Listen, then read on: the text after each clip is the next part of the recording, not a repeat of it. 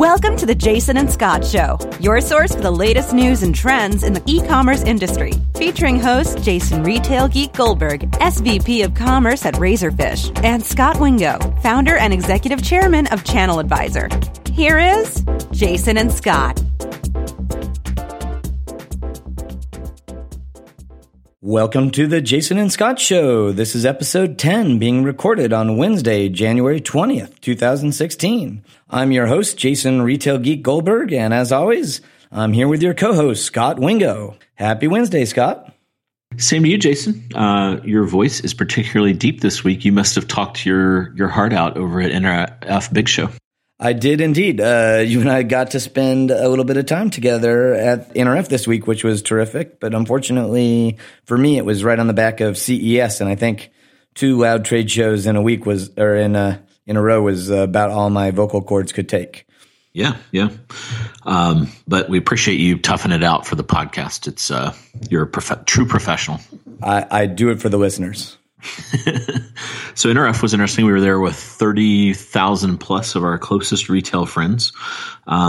What did you have time to walk the floor, and what did you see that was interesting? I did. I think I actually got to walk the majority of the floor, and there was a lot of stuff going on. You know, my overall impression was that there wasn't a lot of dramatically net new stuff from previous years. So, you know, I didn't feel like there was a major shift in the kinds of things that folks were talking about and showing at the show. It seemed like there, were some interesting evolutions of some things that we saw in the past. Did you feel similarly? I saw a couple new things. Probably my favorite was there was this robot that would scan your body, and it was kind of geared towards women, and it would kind of tell you if something fit or not. And I thought that was an interesting, why did someone really go for that possible solution with a robot is interesting. But then the robot itself had a pretty interesting format. I think it was called Robot Labs or something like that. And it was interesting. You could hold the garment up with a QR code and it would scan that and tell you about the garment, and then it would scan you and tell you how it thought it would fit. So I thought it was good to have a robot for that, because I'm sure your wife's always said something to you, either which dress should I wear or how does this look on me? And those are, as a husband, at least I've learned over the years that's a very dodgy question. So I thought it would be very handy to have that robot if that ever came up. Yeah, I would like to have one of those at home just for responding to my wife when that question comes up. Yeah. I did see that robot, and that's a fair point. That was maybe a new trend this year, is there were several robots on the floor. Mm-hmm. There's a lot of those little 2-foot ones. They must be some commercial platform, because a lot of people had those. Yeah, there's for sure that telepresence platform. Yeah. And, I think people are pitching that, hey, salespeople or in one store that aren't busy can help customers in another store using these telepresence robots. The Robot Labs one that you saw, one of the things that impressed me about it is the natural language interface was reasonably good. It seemed like you could use full sentences with it, and it generally was able to respond. Yeah, it was very kind of conversational. I'm not as deep into this as you are, but one thing I thought seemed new was a lot of interesting technology around interactive shelves. So I saw 4 or 5 of them. One was a table that had nail polish on it. You would lift up the nail polish and the table would turn the color, and it would turn into an interactive display. And that was a kind of a vertical or a horizontal orientation. Then they had a vertical one where a Connect-like device would detect when you touch something, and then on a display, it would pull down some content from the website, like this thing you're touching has 4 out of 5 stars. And then I saw a couple other ones, like the Samsung one was interesting. They had a see-through display. So the products were behind a see-through, I guess it was LCD. And then they would so you would look at it, I think they had a camera or something. And then they would kind of show 360 spin of the camera, and they would overlay the camera with stuff on the see-through LCD. That felt very Minority Report, kind of getting to that level of seeing through the product and whatnot. So I hadn't seen a lot of that, and I thought that was pretty cool. Yeah, I do. I think there are a lot of new interactive shelves. The nail polish one you were talking about, I think, is Perch, mm-hmm. and that's a couple cool combination of technologies. All the images you were seeing were projected. So they have this cool surface mapping technology where they can project images on like not perfectly level surfaces. And then they also have a camera that does like 3D object recognition, so they can actually see those bottles of nail polish to know when you pick them up and whatnot. I think they're deployed in a premium plumbing store that may also be called Perch. But yeah, definitely they were an interesting way to do interactive displays in a store. The Samsung one I saw, to me, there's fewer applications left in retail where you want to lock products in the glass case. Like even with the cool video and product information in front of the glass case, like generally we like to think of those things as product jail. And, almost always if there's a way to get that out on the floor and let customers interact with it, it's going to sell a lot better. Yeah, but they had a cool see-through LCD, Jason. I know. That is a trend. There have been a lot of those see-through display boxes. I'm not totally sold. For a jewelry store or something, maybe that makes sense. There are some other interesting shelves. There's a lot of shelves that are trying to figure out how to know what products are on the shelf. So Intel was using some printable ink to actually like print a scale on paper that then goes on top of a shelf. And they use they learn the weight of the individual products to know what product is on each shelf. And, if inventory is low or if a customer returns a product to the wrong shelf or those sorts of things. There were a couple other vendors that were using cameras and visual recognition to know what products were on a shelf. And none of them look completely ready for prime time to me. They all seem like concepts at this point, and they would all, frankly, be pretty expensive things to deploy at scale in a retail store. But I do think they're solving a legitimate problem that retail has. It's very hard to accurately know what your inventory is in the store. We've talked a lot about for omni-channel when you do like buy online, pick up in store and things like that you have to expose the store inventory. And it's scary because that number is usually wrong. Well, brick and mortar stores have an even bigger problem. If some of their inventory is in the back and some of it's in the front, it's easy to sell out of what's on that shelf and not know that they need to go get the rest of the inventory from the back. So they can often lose sales from out of stocks, even when ironically they do have more of that product in their storeroom. So technology that helps get that inventory right is totally interesting. And it seemed like there were a bunch of companies that were trying to figure out how to do that. Yep. And longtime listeners will know that both of us are interested in augmented reality and virtual reality. And I saw there's one by your booth. I forget the name of the company. And then there was another one. Samsung had one. The Samsung one was just kind of walking through a 3D model of a house. And they were it was a bit of a stretch because you kind of had to imagine you were looking in a mall and then looking at products. But it was cool to walk through this 3D model of a house, though. And then there was two others. There was something like Aisle 411, and there was one that was kind of near the Razorfish booth. Did you see those? I did, yeah. The Aisle 411 one's interesting. That's a partnership with Google called Project Tango, and they're doing like 3D mapping of stores. There's a couple use cases. There's the shopper use case where, you could virtually visit a store from your home. Obviously, you talked about the use case where you could visualize something in the store that's hard to visualize, like the custom cabinets you're designing at Lowe's or something like that. But the earliest, most practical use case, which makes a lot of sense to show at NRF, is to use these things to visualize store designs before you build them.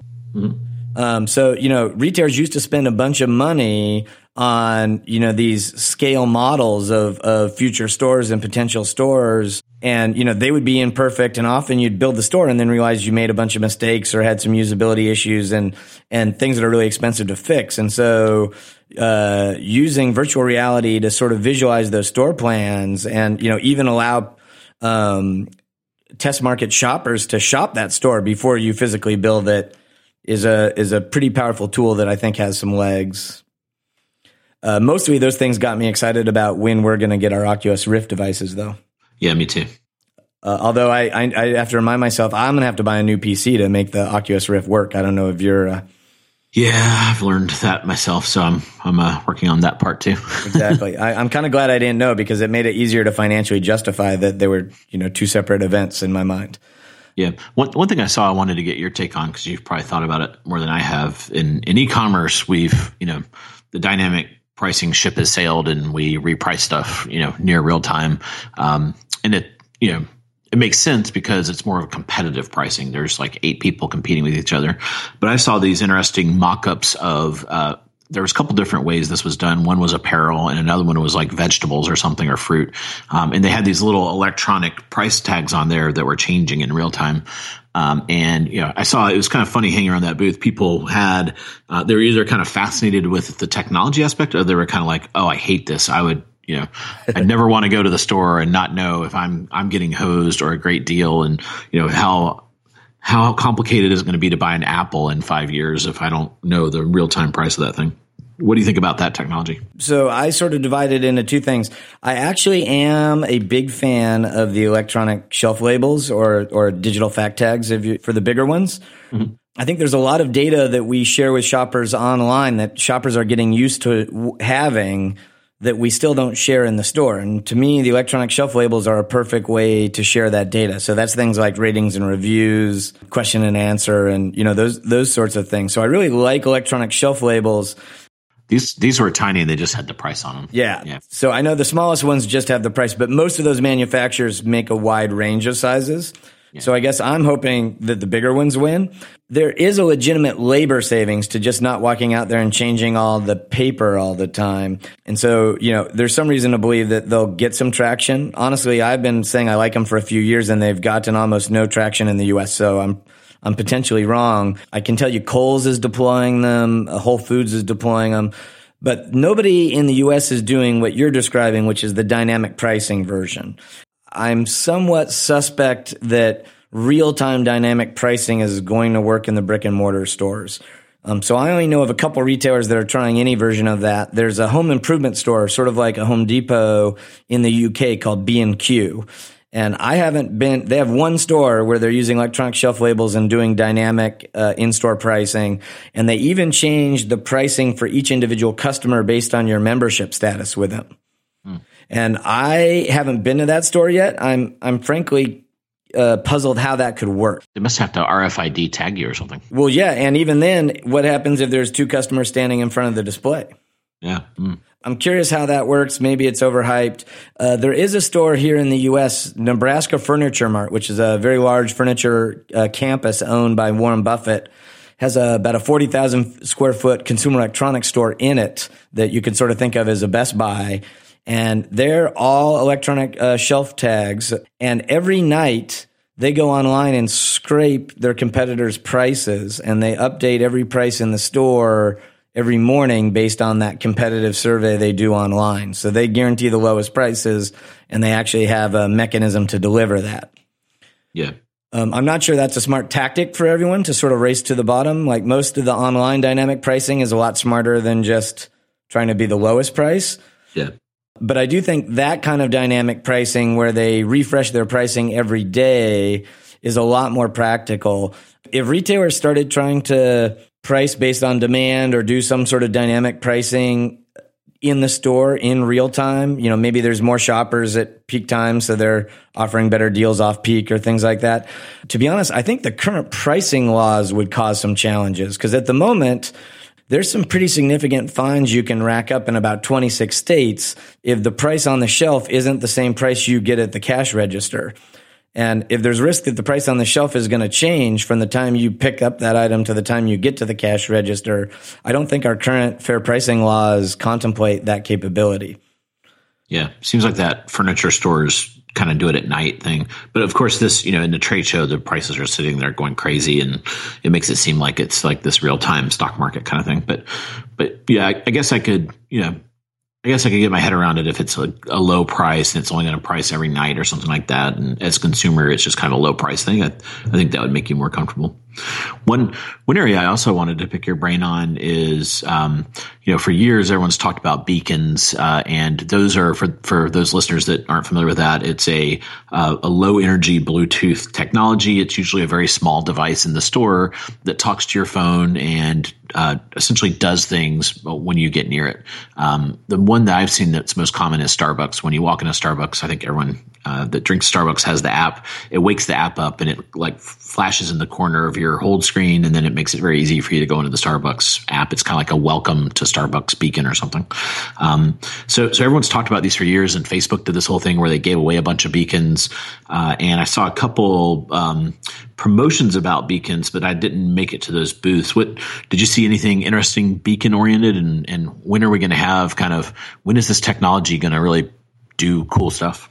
Yeah, so I think beacons are potentially on the bubble right now. It's interesting. When they first came out, I was very excited about them, and I think the promise that they have is awesome. They're super inexpensive, and they let the phone know exactly where you are in the store. So, they don't have to be as coarse as just knowing you're in the store. They can know what aisle you're in or what product you're nearest. And I think giving apps that kind of context lets those in-store apps be way more useful, so they can, help route you to different products or give you information that's relevant to the products that you're standing in front of. They can, collect really useful data about how you shop the store and do all sorts of things. So in my mind, the combination of them being really inexpensive to deploy and adding a lot of utility, I was like, oh, it's a no-brainer. These things are going to be really popular. But in reality, the main way they've been used is you walk in the store and they pop up a $5 off coupon on some product you had no interest in and no intention to buy. So they're spammy. Exactly. And so literally I've come to call that use case geo-spamming. There's a lot of evidence that the second time you get an irrelevant offer, you turn off the app's permission to use Bluetooth. And so once that happens, now I can't do any of the cool features that I just talked about because I lost my opt-in permission because I misused the technology. And so at the moment, I do have some fear that if all the use cases are bad, everyone's going to opt out of beacons and they won't be very useful. There are some useful apps out there right now. So obviously Apple is the inventor of the original iBeacon version, and they have beacons in all the stores. And if you have a Genius Bar appointment and you walk into the store recognizes you and automatically checks you in for that Genius Bar appointment, which seems like a really helpful use case for those kind of users. I have to be honest, if Starbucks has beacons, I didn't know about it. So I know that their app recognizes you when you walk in the store, but I actually thought that they were using the kind of rougher geolocation data. I read an article that it was beacons. Oh, it may be, and I might have just missed it, or maybe they're just starting to pilot it. It totally makes sense. I'll tell you, the guys that have the most beacons out there is this company called Shopkick, and they're kind of interesting because I hated their original business model. They have their own app and their own sort of affinity program, and they would put their beacons in retailer stores for free and have those retailers sign people up for the Shopkick affinity program, and it had gamification and a bunch of interesting things to try.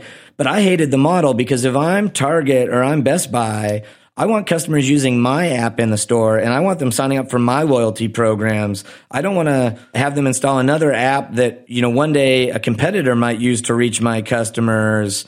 And I certainly don't want them confused about what app to use in the store. So while I've always admired Shopkick's ability to get lots of beacons deployed, I was always surprised to see retailers share that much of their customer data with a third party.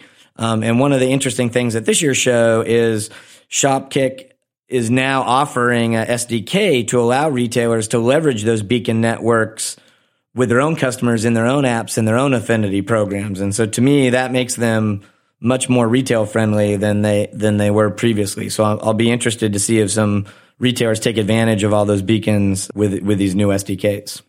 Yeah, I didn't get a chance to go to the booths, but a couple of the kind of the email, the ESPs, List Track was when I noticed they had added beacons. So they had kind of, email, SMS, social, and then they were adding store/beacon. So I don't know. It feels like that's probably more along the geo spam kind of thing. Did you get a chance to look at any of that? A little bit. An interesting thing in that whole space, there's another half of this, which is collecting data about customers that go to the store. And so using any of these technologies to collect traffic data or to collect information about how customers are shopping through the stores. And it was kind of funny, 2 or 3 years ago at NRF, there were maybe 8 vendors that were selling solutions that use Wi-Fi to track customers. So, you probably know this, but when you're walking around, and you have Wi-Fi turned on your phone is always looking for new Wi-Fi networks to connect to. And so it's constantly pinging. And the stores could use their routers to see that ping and identify your unique phone and follow it around the store. So, malls were doing that to measure their traffic. Nordstrom's did a pilot where they were measuring their traffic. And 3 years ago, that was all the rage at NRF. It got some really negative customer perception. And so, customers at Nordstrom found out they're being tracked. They thought it was creepy and sort of Big Brother-ish. And Nordstrom quickly had to back off of it, uninstalled all the technology and apologized. Senator Schumer threatened to create some legislation for do not track in stores. And it really nuked that Wi-Fi industry, before it got started. And so the next year at NRF, everyone is showing beacons to do the same thing. And what's a little funny is this year, I was surprised to see that a bunch of those vendors were back to Wi-Fi. So this, the story now is we use every technology to track you. We'll track you with Bluetooth. We'll track you with Wi-Fi. We'll track you with cameras. But it seems like some of the fear that the vendors had with using Wi-Fi because of that negative perception has sort of worn off, because I saw a lot more Wi-Fi data collection at the show than I had the last couple of years. Yeah. Any other highlights of the show floor?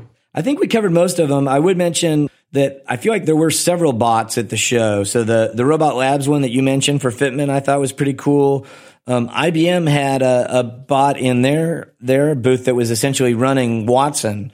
So you could have a lot of really interesting natural language conversations with the bot. And then the bot that I think is the most practical for retail was in the Cisco booth, and it's this bot called Tally. And Tally goes back to that solving that problem we talked about earlier in the show about accurately knowing what our store inventory is. Tally is essentially a Roomba with a camera, and it does patrols around the store on a regular basis and takes pictures of all the shelves. And then they use visual search to identify all the products on the shelf. So they literally use the pictures to take a real-time inventory of the store. And the bot is just constantly doing cycles around the store, updating the inventory, which, seems pretty practical and seems potentially really valuable. I guess my one question is, if it's some product that you have a lot of depth on the shelf, like maybe cans of soup that you're 5 or 6 SKUs deep, I'm not exactly sure how the camera can see the back row of those cans. But for some products that have one facing each, that I thought that was really interesting. Yeah, interesting. How tall was it? Is it like Roomba size that runs around the floor, or does it have some height to it so it can look up the shelves? It looked like there were a couple configurations, but all the guts were literally Roomba sized. And then there were configurations that had the camera higher up, right? So it's kind of like a GoPro on a stick. I mean, it was more elegant than that. At first I was like, oh gosh, this should have 2 cameras so that it could take a stereo picture of the shelf so that it could see the depth better. And then they explained to me, you're kind of right, but since it's moving, we just take 2 pictures that are offset and use that to get the 3D image of the shelf. That makes sense. Yeah, so I thought that was clever.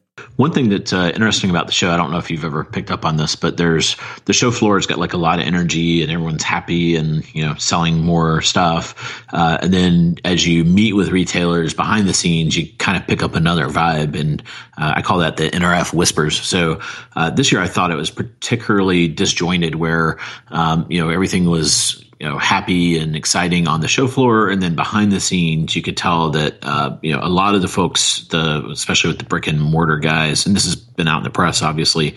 But, as you talk to folks, I picked up a vibe that there definitely was, one person said there's blood in the water, that, it was such a rough holiday period for so many retailers that, it's going to be a tough time as they start to announce things.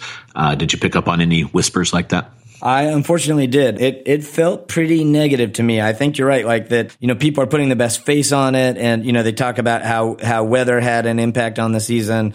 But it really sounds like across the board, particularly the brick and mortar stores, were really soft this holiday. And so I am nervous that we're going to see some pretty negative earnings reports coming up here. And, even in e-commerce where things were better, it was always funny. People are like, oh yeah, we had a really good year. We were up like 10%. And then you go, well, 10% is certainly better than your retail stores being flat or up 2%. But if the industry average was 16%, 10% doesn't suddenly sound that exciting. So, it's kind of funny what people were comparing themselves to. There was a lot of comparing themselves to past years instead of, the overall market. Yeah, and I think NRF came in at was it 2% or 3%? Some low single digit that was off of what they thought that was their what they put the holiday out as, and then e-commerce has come in. We were at 13.3, and I think we talked about it last show, but ComScore came in at around 14%. So that disparity between online and offline is really growing as well. It's kind of like a 6 or 7x now. It is, but I will tell you that our ability to quickly measure online and get accurate estimates is way better than our brick and mortar estimates. So most of those brick and mortar estimates are based on foot traffic that comes from two companies, from ShopperTrack and Retail Next. And, they both have customers in a bunch of different categories, but they're mainly in the mass merchants who probably had a decent holiday. And so when you talk to a lot of the specialty retailers that don't use those tracking services, we really have no idea what their brick and mortar holiday is like. And of course, traffic doesn't directly correlate to revenue. Maybe they bought one SKU instead of the 6 SKUs they bought last year. I think there's a lot of room for the NRF estimate being overly optimistic. I certainly hope I'm wrong there. Yeah. Another thing that I picked up a lot from the e-commerce folks I talked to was already worrying this year in 16 about fulfillment. And this is ironic because you would think with, oil prices cratering under $30 a barrel for the first time since, I guess, 13 years or something like that. You would think that these things would be going down because the fuel costs are going down. But everyone's talking about rates going up. There's even talk of an Uber-like surge pricing for holiday 16 that the carriers are already out there talking to retailers about that. Did you pick up on any fulfillment stuff? I did. I think I heard some of the same grumblings you did, and I think people are right to be concerned. 2 years ago, there was sort of a stealthy rate increase. The FedEx and UPS both added this new pricing model called dimensional weight. So, if it was a big box, even if it was light, they would be able to charge you more. And then this year, pre-holiday, FedEx and UPS both did raise their rates, and my understanding is USPS is in the process of raising their rates right now. So the rates are certainly going up. And I think it goes back to exactly what we talked about in our holiday preview shows. At most, these guys are adding 6% capacity to their networks every year. And we're talking about e-commerce potentially growing 16%. So there is not the capacity to sustain all that growth. And so those carriers want to maximize the revenue they can with the capacity they do have. Yeah.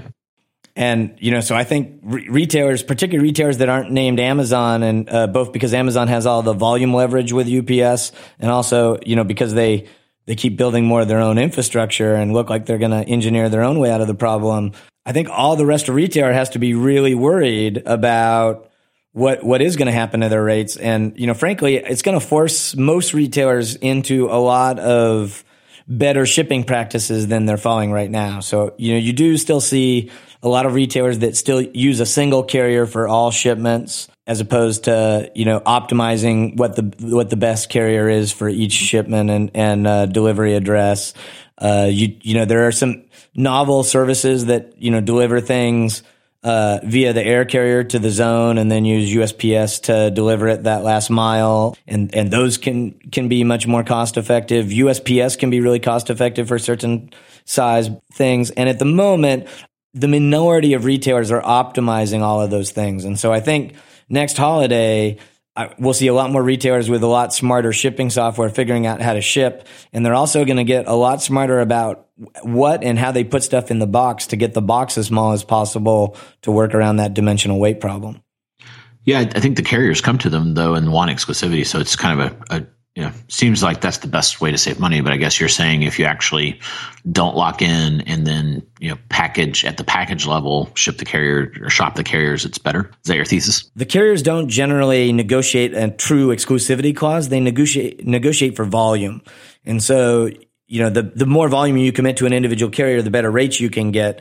But usually that doesn't lock you into exclusively using that carrier. And so I do think retailers are going to have to get smarter about both how they negotiate and how they fulfill. Cool. One last holiday thing. There's an interesting survey of some consumers there that revealed that 43% of consumers bought for themselves this holiday. What do you think about that? We've certainly talked about it before. I'm not a big fan of those surveys because it turns out that consumers aren't honest in surveys. And so I'm pretty confident that, more like 98 or 97% of all consumers shop for themselves in the month of December. Generally asking customers how they make shopping decisions or how they behave is not very accurate or very predictive. Well, I thought the positive was 57% of people bought for someone else. So I guess there's a glass half full kind of a side to that. Exactly. And that could definitely explain the softness in retail this quarter if suddenly 50% of all consumers stop shopping for themselves. 43% were Grinches, in other words. It's a lot of Grinches out there. It is indeed. The last thing that is kind of the 800-pound gorilla in the room at NRF was Amazon. We nothing to say other than everyone worries about them. How big are they? Are they really soaking up as much as you hear? And I thought that'd be a good segue into some Amazon news. One thing I saw is one of the Wall Street analysts, Colin Sebastian at RW Baird. He has a team that has built a scraper for Amazon. And so what they do is they go out and they measure all the SKUs. You can kind of like walk the entire Amazon product tree. And there's so many products, it takes quite a while to do this. So he does this and wraps it up into a survey. Now, it's important to note that this is SKUs on Amazon, and certainly there's SKUs on Amazon that don't sell and whatnot, but so it's kind of directional. But what was interesting is, and I talk a lot up to retailers about, is just this explosion of selection at Amazon, that they've got this flywheel going. The amount of selection they're adding is just massive. And if you believe in a world where, consumers really care about selection and assortment, Amazon's just so far ahead of everyone. Just to give you some general numbers, Amazon has about 350 million products in general.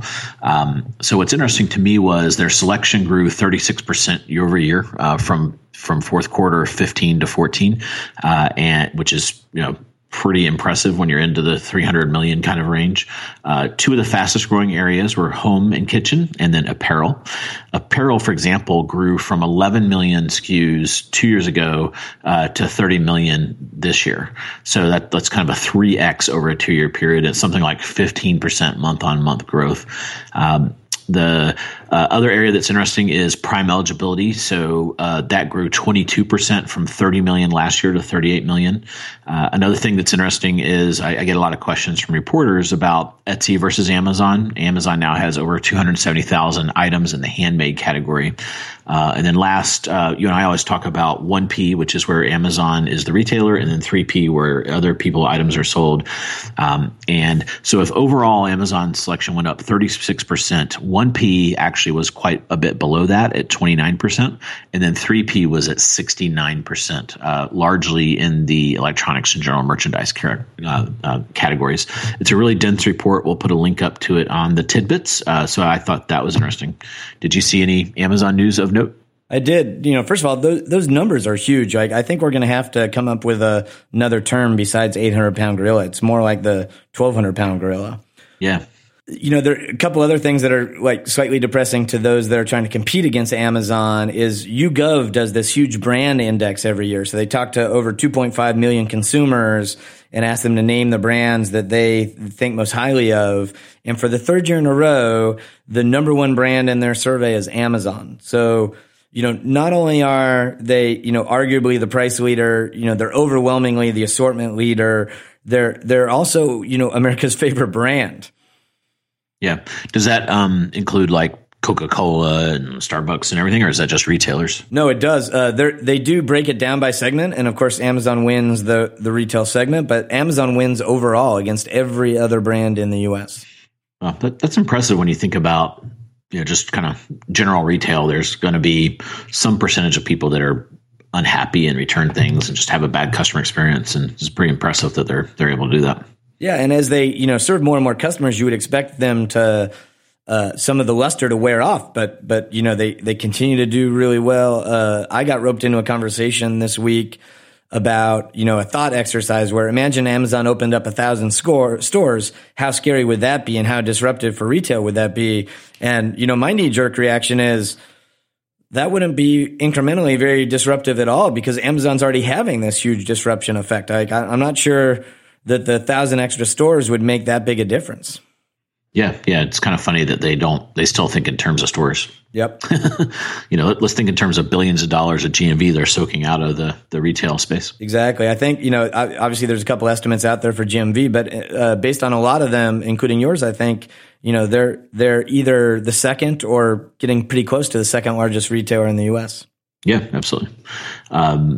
I think that when the dust settles, and there are a lot of people are very excited for their earnings, which I think are late January or the first week of February. I'll have to look that up and put it in the tidbits. Everyone's kind of on pins and needles to see how they actually came out for the holiday. Did you see, I know you love Internet of Things. Did you see the little dash buttons have kind of matured and now they have a replenishment feature? I did. I think that launched today. So now, instead of having to attach a button to your products, a product manufacturer can build the replenishment capability right into their devices. And so I think one of the first products was some Brother printers. And quite brilliantly, when the ink gets below 10%, the printer orders more ink for itself. And I think there's a GE washer that orders detergent as well. That's pretty cool. Yeah, I do think we're going to see an awful lot of that. Like, I think there's going to be a subset of commerce that, is explicit today that we have to remember to buy toilet paper. We have to remember to buy paper towels. And I think a lot of those sort of replenishment items, our homes and our lives are just going to get smart enough that those things are going to implicitly happen. And, frankly, as a consumer, I'm looking forward to that.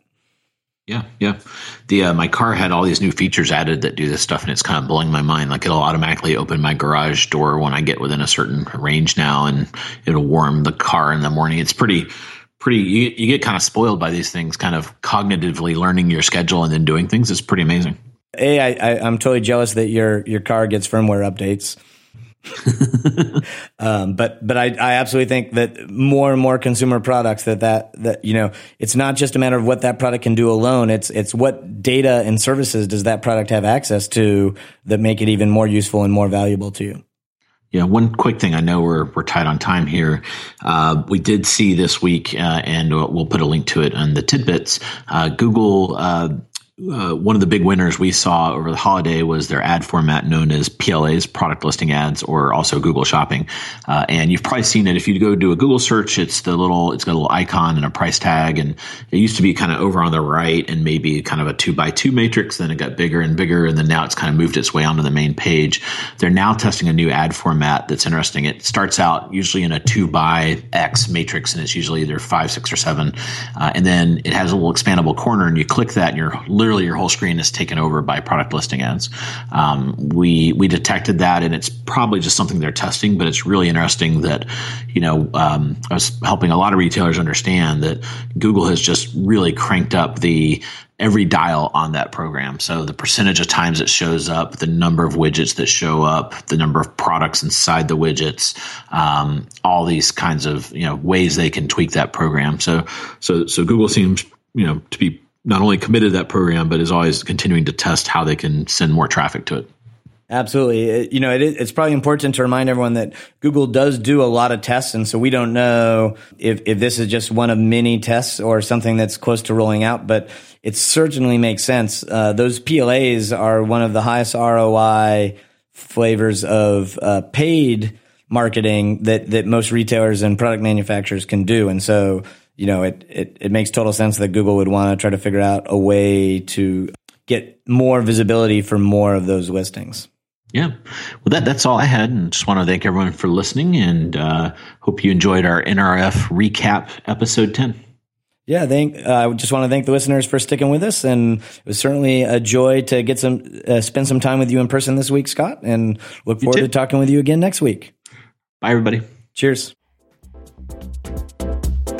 You've been listening to The Jason and Scott Show. For all the latest news and trends on e-commerce and shopper marketing, subscribe to us on iTunes and please leave a review.